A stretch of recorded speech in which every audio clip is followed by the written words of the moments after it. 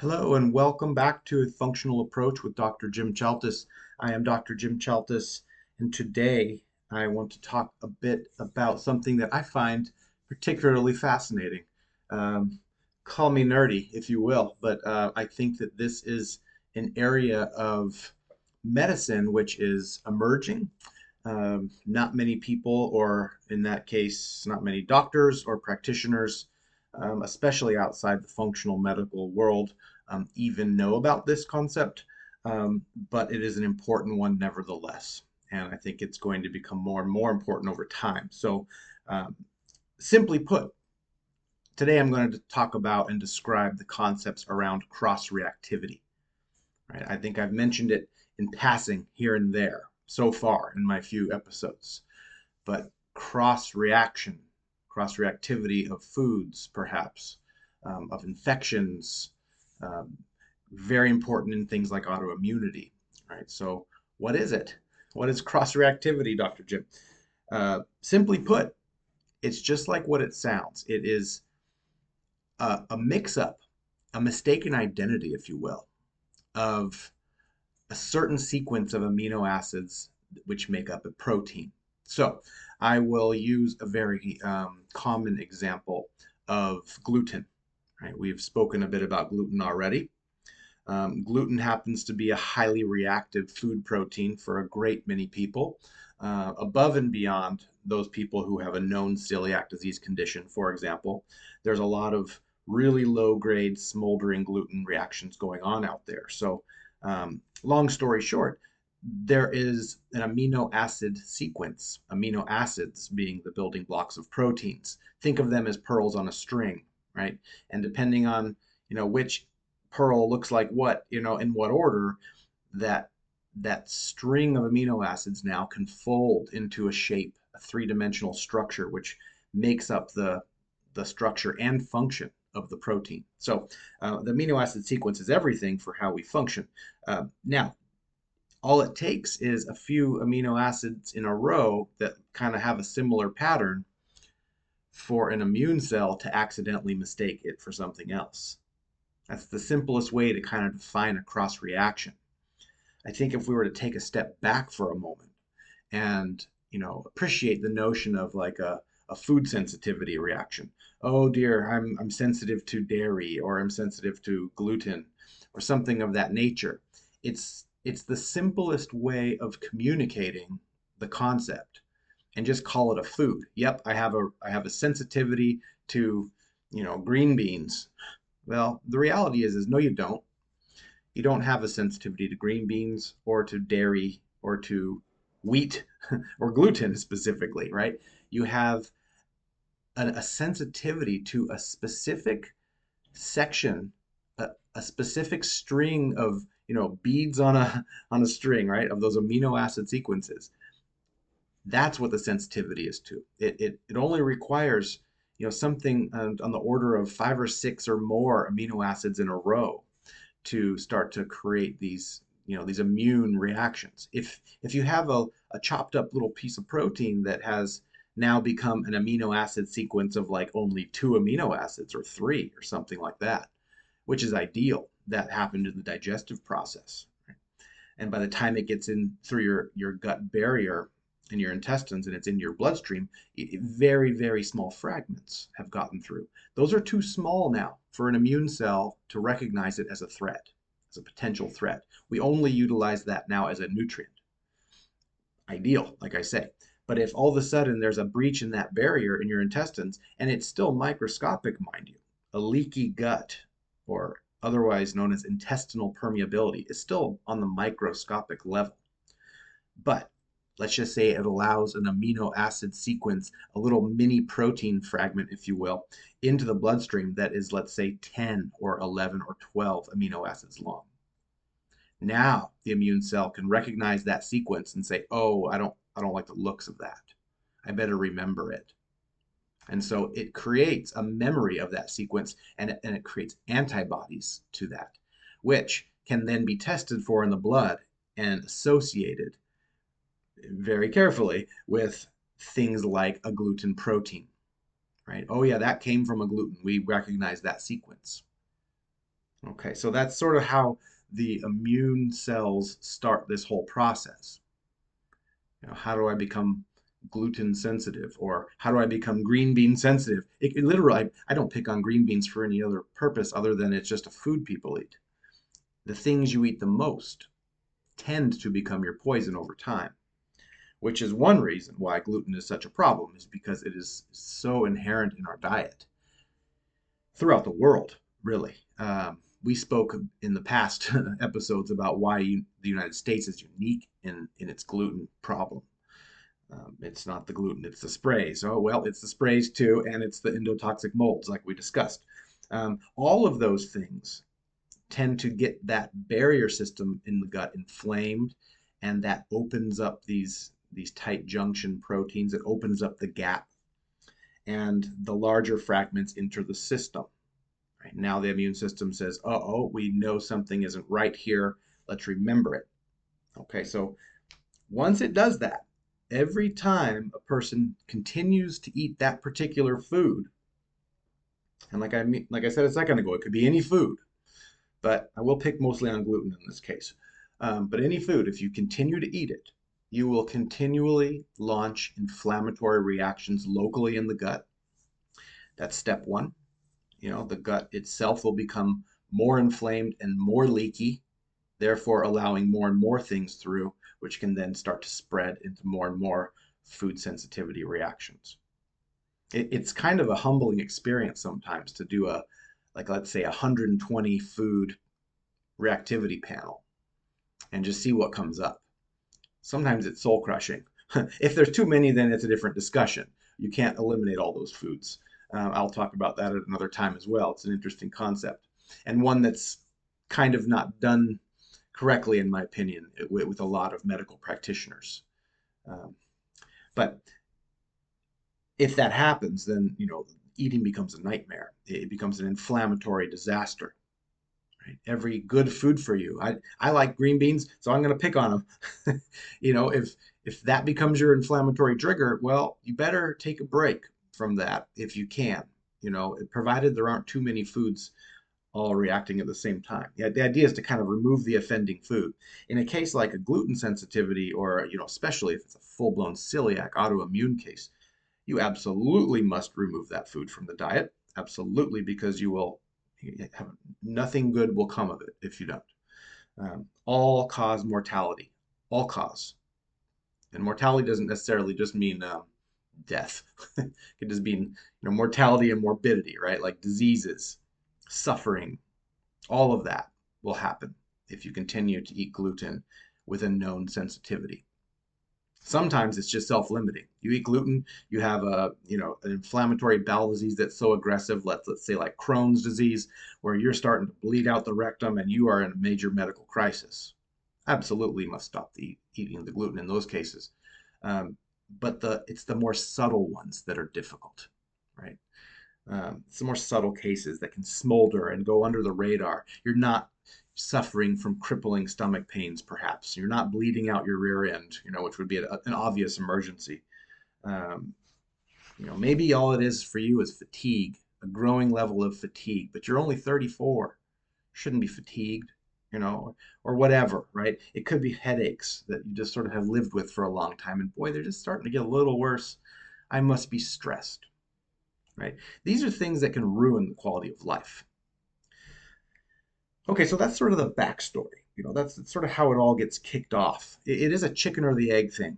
Gluten is known to activate little molecules in our gut barrier called zonulin. Zonulin, think of it as like a key that opens the doorway to that gut barrier.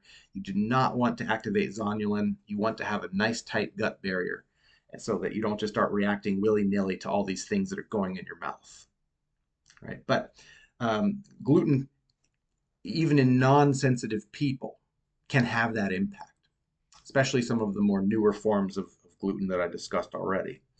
Um, so who knows, honestly, how these things get started, but gluten reactivity, low grade, along with other stuff, like poor blood sugar control and maybe infections, maybe other autoimmunities elsewhere in the body. I mean, high levels of stress, poor sleep, all of those impact the gut barrier. And there's way more than that. I just named a few.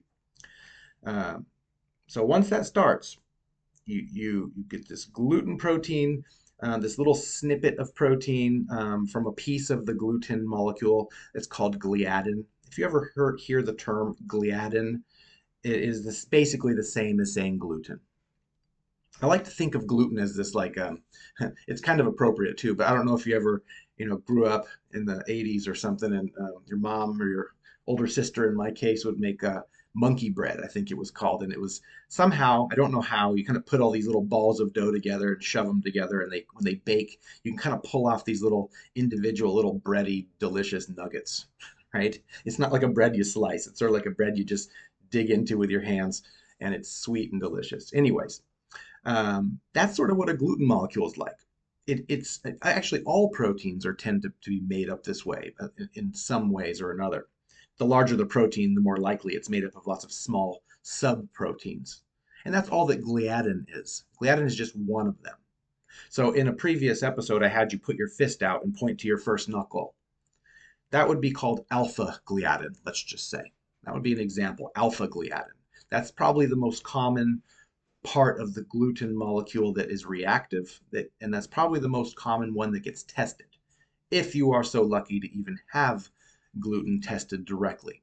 Because more times than not, in a mainstream approach, they don't even look for gluten reactions. They look for celiac disease, which makes up a very small slice of the population. That's an attack against your gut tissue. But if they're looking for gluten reactions, they're looking for antibodies, basically little mirror image proteins that will fit perfectly on a certain shape. They recognize that amino acid sequence I talked about. And the most common one is alpha gliadin, so first knuckle.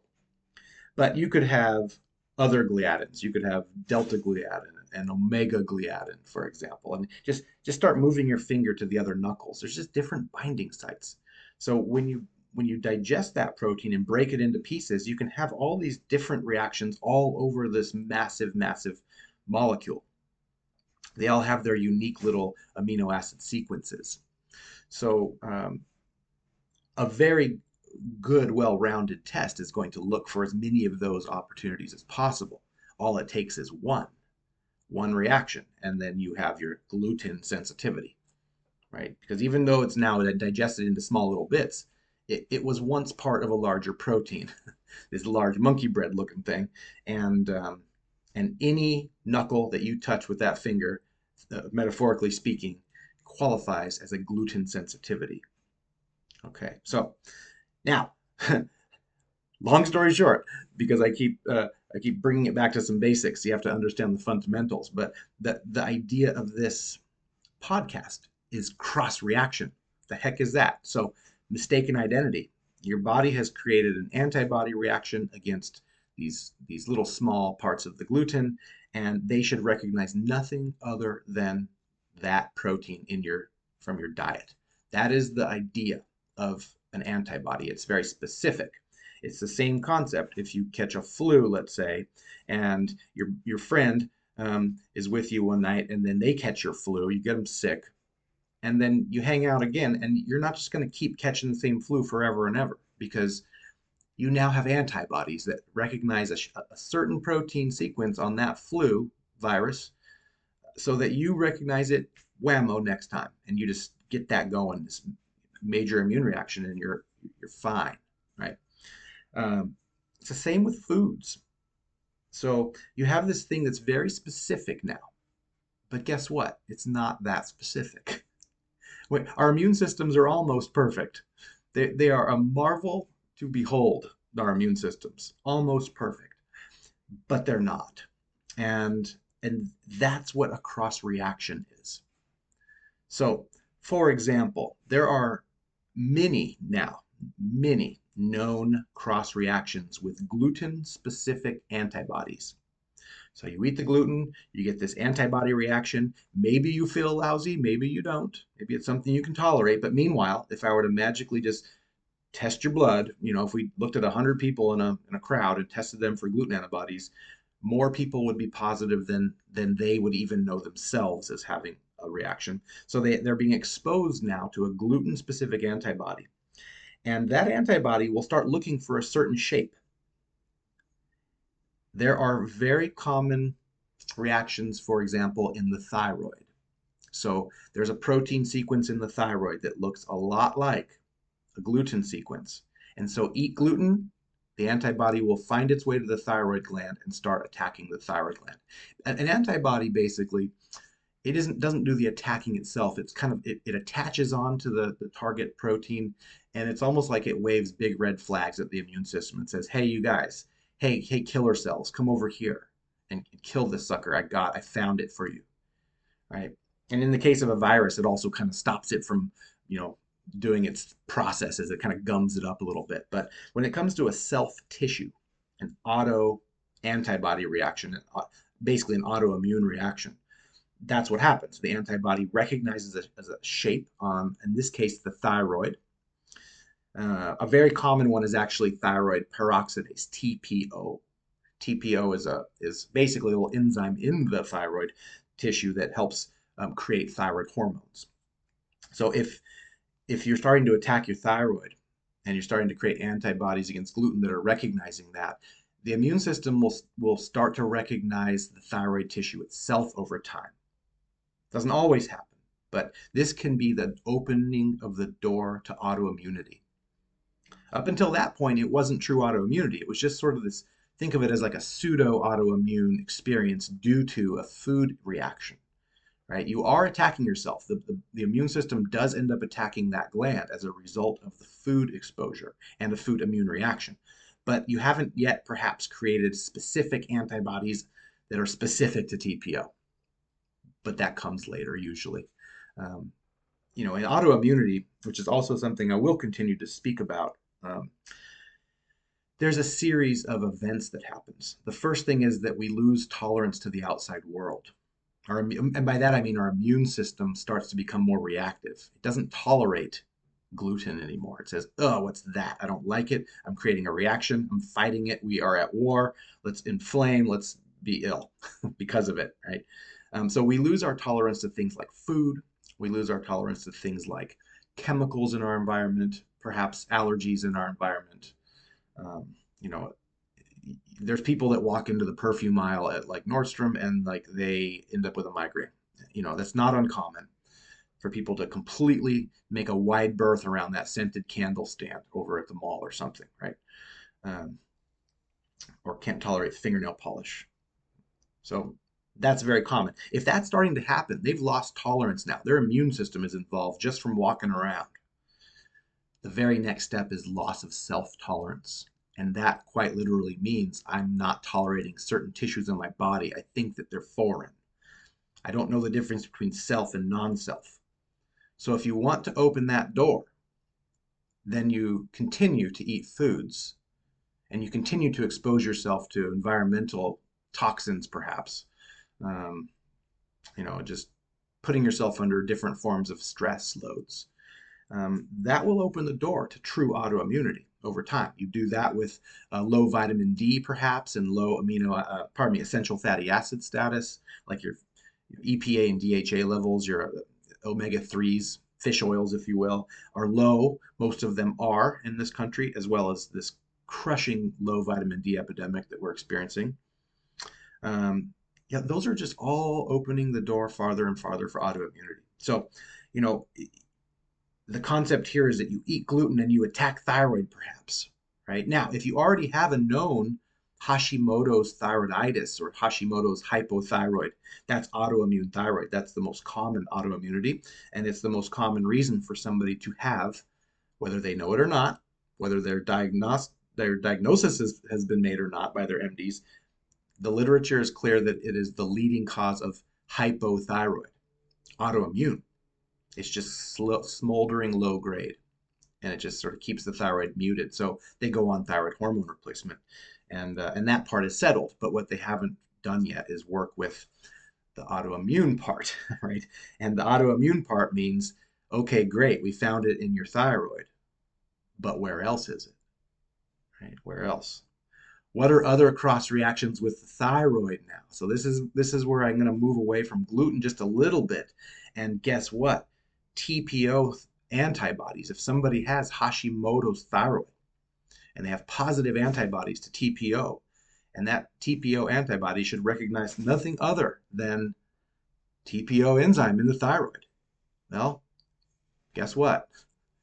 It recognizes more than that by accident.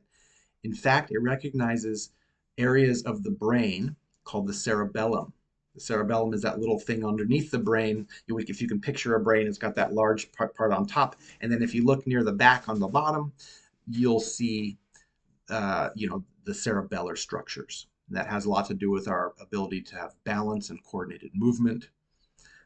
It also has certain areas of the cerebellum have to do with the gating of external stimulus, the sounds that come in, the lights that come into our eyes. If we didn't have the ability to kind of dampen that to some degree, we would probably explode. A big part of our brain function is forgetting things and dampening inputs and calming systems down so that we don't overload. So if you have a TPO antibody because of an autoimmune thyroid, that antibody can find its way into the cerebellum, particularly in the midline area, which is where that gating mechanism is and where our core stability is in our spinal muscles, our intrinsic spinal muscles. You can start attacking your brain.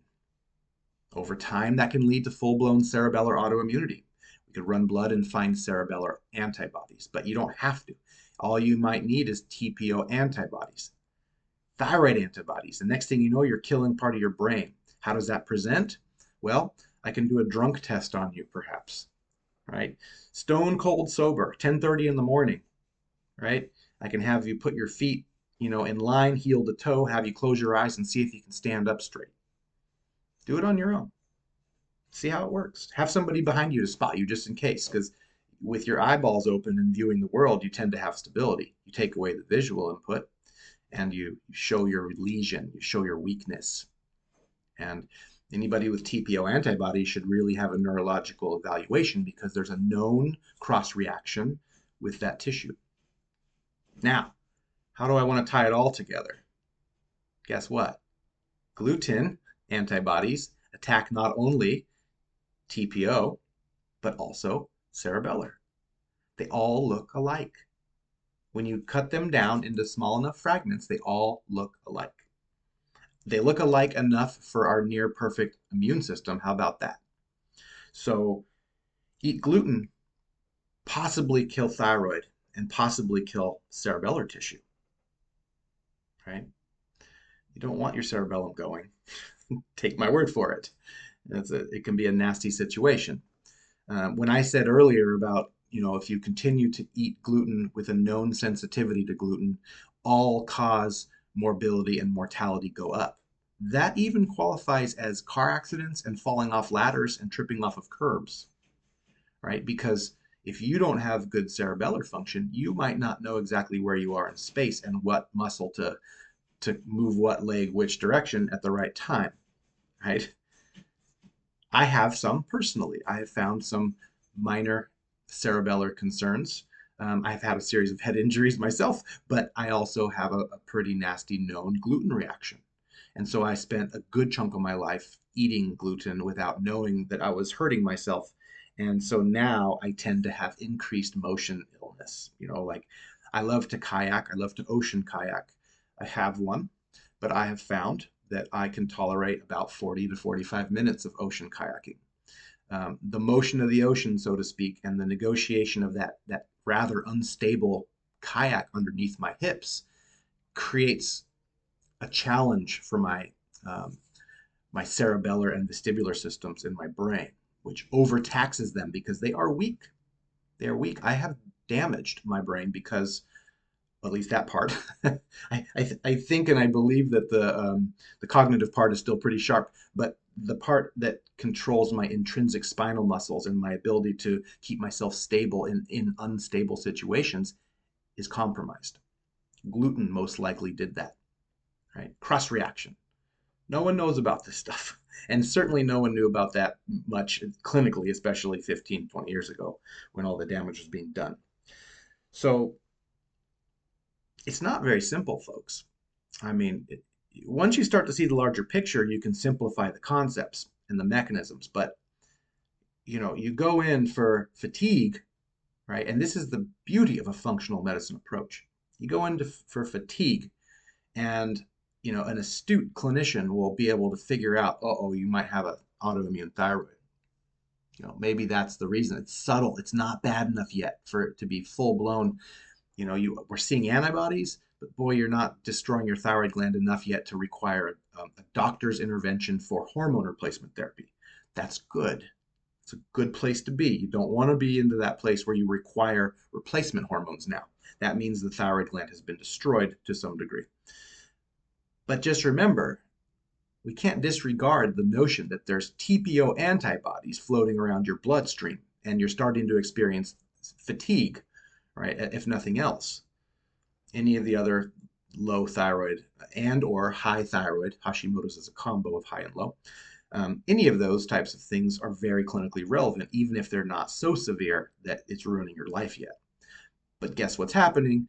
You could be reacting to gluten as a consequence, or probably it was the other way around. There could be a lurking gluten sensitivity that no one has looked for or no one has found because your stomach isn't hurting and you're not bleeding out your rear end, to be dramatic. But that's most of us, right? Most of us are not bleeding out our rear ends. But also you could be attacking places like your cerebellum. All right. So, fatigue, sure, awesome. Let's get started, shall we? Let's dig in. What do we know is associated with that? What can I point to in the medical literature that supports this notion that, hey, you have a TPO antibody, I'm concerned about your brain, right?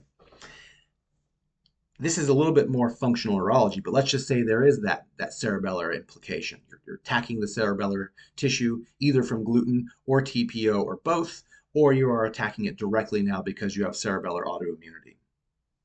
If you're not gating stimulus from the outside world, now you watch a flashy movie.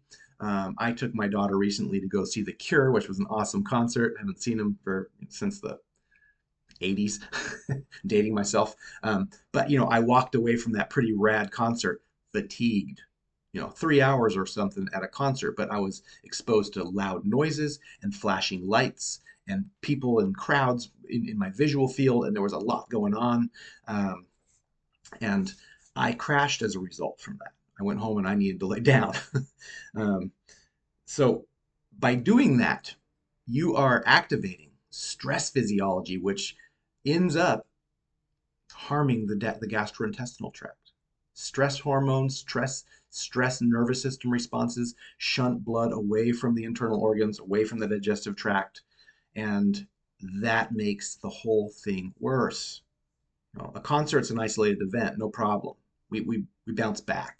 But if you're doing something all the time, you always like to do certain things that are just hammering your nervous system, and you can't gate that because of the cerebellar thing, then you will make the gut thing worse, which will make the autoimmune thing worse, which makes the neurology worse, which makes the gut worse, which makes the autoimmune thing worse, make the food sensitivity worse, right? There's this vicious cycle, a feed forward cycle that must be stopped. There's no wonder why most cases fail.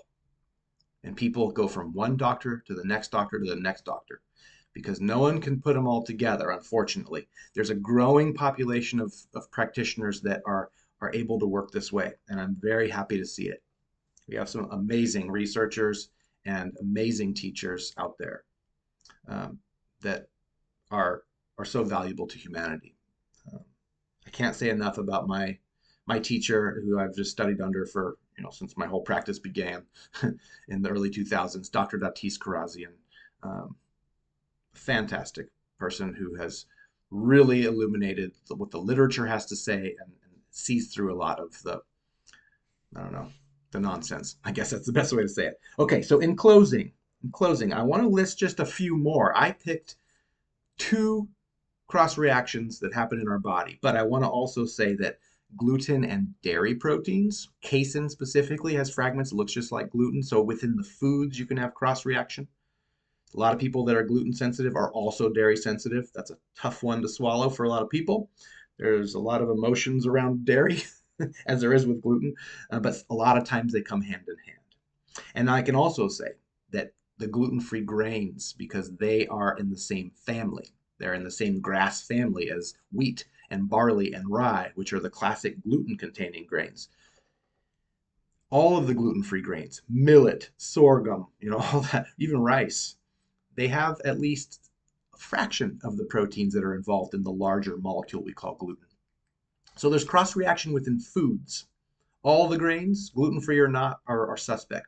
And dairy is suspect for sure. Very, very close relative. But when it comes to the other tissues in the body, there are known cross-reactions with gliadin, remember that little piece of gluten, in the adrenal glands, in the liver, in the heart, in the bone, in the ovary, in the thyroid and cerebellum. We talked about that.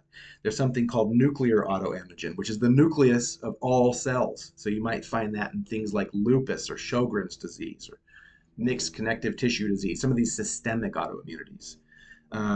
There is one reaction that's a very, very important one to know called glutamic acid decarboxylase, GAD for short.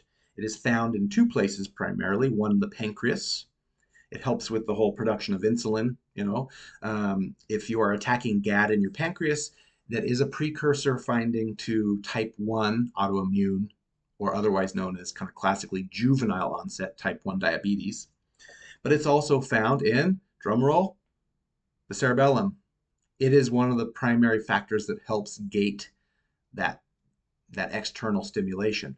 GAD is an enzyme that converts glutamate. You might know that from monosodium glutamate, MSG, but glutamate is excitatory to our brain. It's a very important neurotransmitter to keep us alert and activate nerves, but too much kills the nerve. It can be neurotoxic, if you will. So glutamic acid decarboxylase, GAD, converts glutamate, excitatory, into GABA, a calming neurotransmitter. So you don't want to have that attacked because you'll get stuck in excitation. The most common symptom of that, anxiety. Or worse than anxiety is frank panic attacks. How common is that? How many people do you know, including yourself possibly, that experiences anxiety? Yeah, the world is going to shit in some ways, pardon my French, but there's times where you're just sitting there minding your own business and all of a sudden you get a panic attack. That's not normal. That's clinically relevant stuff. If you're ever on medication for your anxiety, boy, look into it. Who else will? You might have an autoimmunity or a pseudo-autoimmunity secondary to gluten cross-reaction to GAD, and you could be at peril for your pancreas. I will share another bit of personal information. I am positive to GAD myself, right? Because I have a gluten issue. I therefore probably launched a GAD issue at some point. I tend to react in an anxiety way if I get a gluten exposure. I feel uncomfortable. I never get to the medication stage, luckily, but I feel uncomfortable for a period of time. My sister, who is now passed, had type 1 diabetes. So she was never tested, but guess who else had GAD antibodies? I'm sure my sister did. Very interesting correlations, right? And then aside from the cerebellum, I just wanted to kind of finish up. There are also a handful of other known neurological antibodies. There's one that's most commonly known, myelin basic protein. That's what's classically associated with multiple sclerosis, MS. I have a cousin with MS, not me personally. Synapsin, which is a protein found in the synapse of all nerves, the synapse is where they connect to each other and talk through neurotransmitters. So a person that's reacting to synapsin might not have a good neurotransmitter experience. That could look like depression. That could look like anxiety, for example. How common is that? There's one called Asia-loganglioside. It's a mouthful, but it's just another protein in the neurons. So if you really look at the literature, gluten reactions account for approximately 70%, roughly 70%, 70. It's neurological. So of all the reactions that gluten produces, 70-ish% is likely a neurological reaction, not a gut reaction. Some of that is a skin reaction, very common to attack things in the skin. So you get things like eczema, psoriasis, dermatitis, even acne, just any kind of thing that just is chronic and requires steroid creams and whatnot. boy, look into the gluten thing. It could easily be that. Um, and then, of course, the gut. But the gut is by no means the leading area of attack. It's just a common one. It's the one that was found first, so therefore it's the most well known, and the gastroenterologists tend to own that one, unfortunately. Which is why when you get tested in the mainstream, you're tested for celiac. It's just because, oh, everybody knows that gluten and celiac go together, but boy, it's the neurons, it's the brain. It doesn't have to be just the brain. It could be the peripheral nerves. Um, Nasty stuff, nasty stuff. It could just be something you're eating. Okay, so that is the backstory of the gut reactions and how gluten is involved and how it gets through and how the immune system recognizes not foods but fragments of proteins that make up the larger structure. In this case, we call gluten. And those little fragments of proteins look like other foods, possibly dairy, possibly things in the gluten-free grains. So if you eat those foods, even though you're on a gluten-free diet, you could still have a similar reaction to gluten and you can keep that ball rolling, which is an unfortunate thing to do when you're putting in all that energy to eat gluten free. But it goes way more in depth than that. Where now we have potential cross reactions with gluten and dairy to our own self tissues. I just named them all. Thyroid is one of the most common ones that we ever see. So if you have a thyroid autoimmunity, absolutely do not touch gluten again. Just say goodbye forever because you don't want that launching into other areas and you don't want to destroy your thyroid if at all possible. So um, cross reaction, what a concept. What a concept. I hope you found that very helpful. There are wonderful tests for all of these types of foods, blood tests, looking for antibodies against these little protein sequences. Uh, it could be the difference between a positive outcome and a non-positive outcome. Happens all the time. I went gluten-free, I felt no different. Oh, you ate all the gluten-free grains and dairy. You didn't get tested for them. See, how would you know? But that's why. And if you start looking into autoimmunity, that just gets bigger and bigger. So interesting case. I hope it was interesting for you. And I look forward to continuing this talk. Thank you so much for your time and attention. This is a functional approach with Dr. Jim Chaltis. Take care and bye-bye.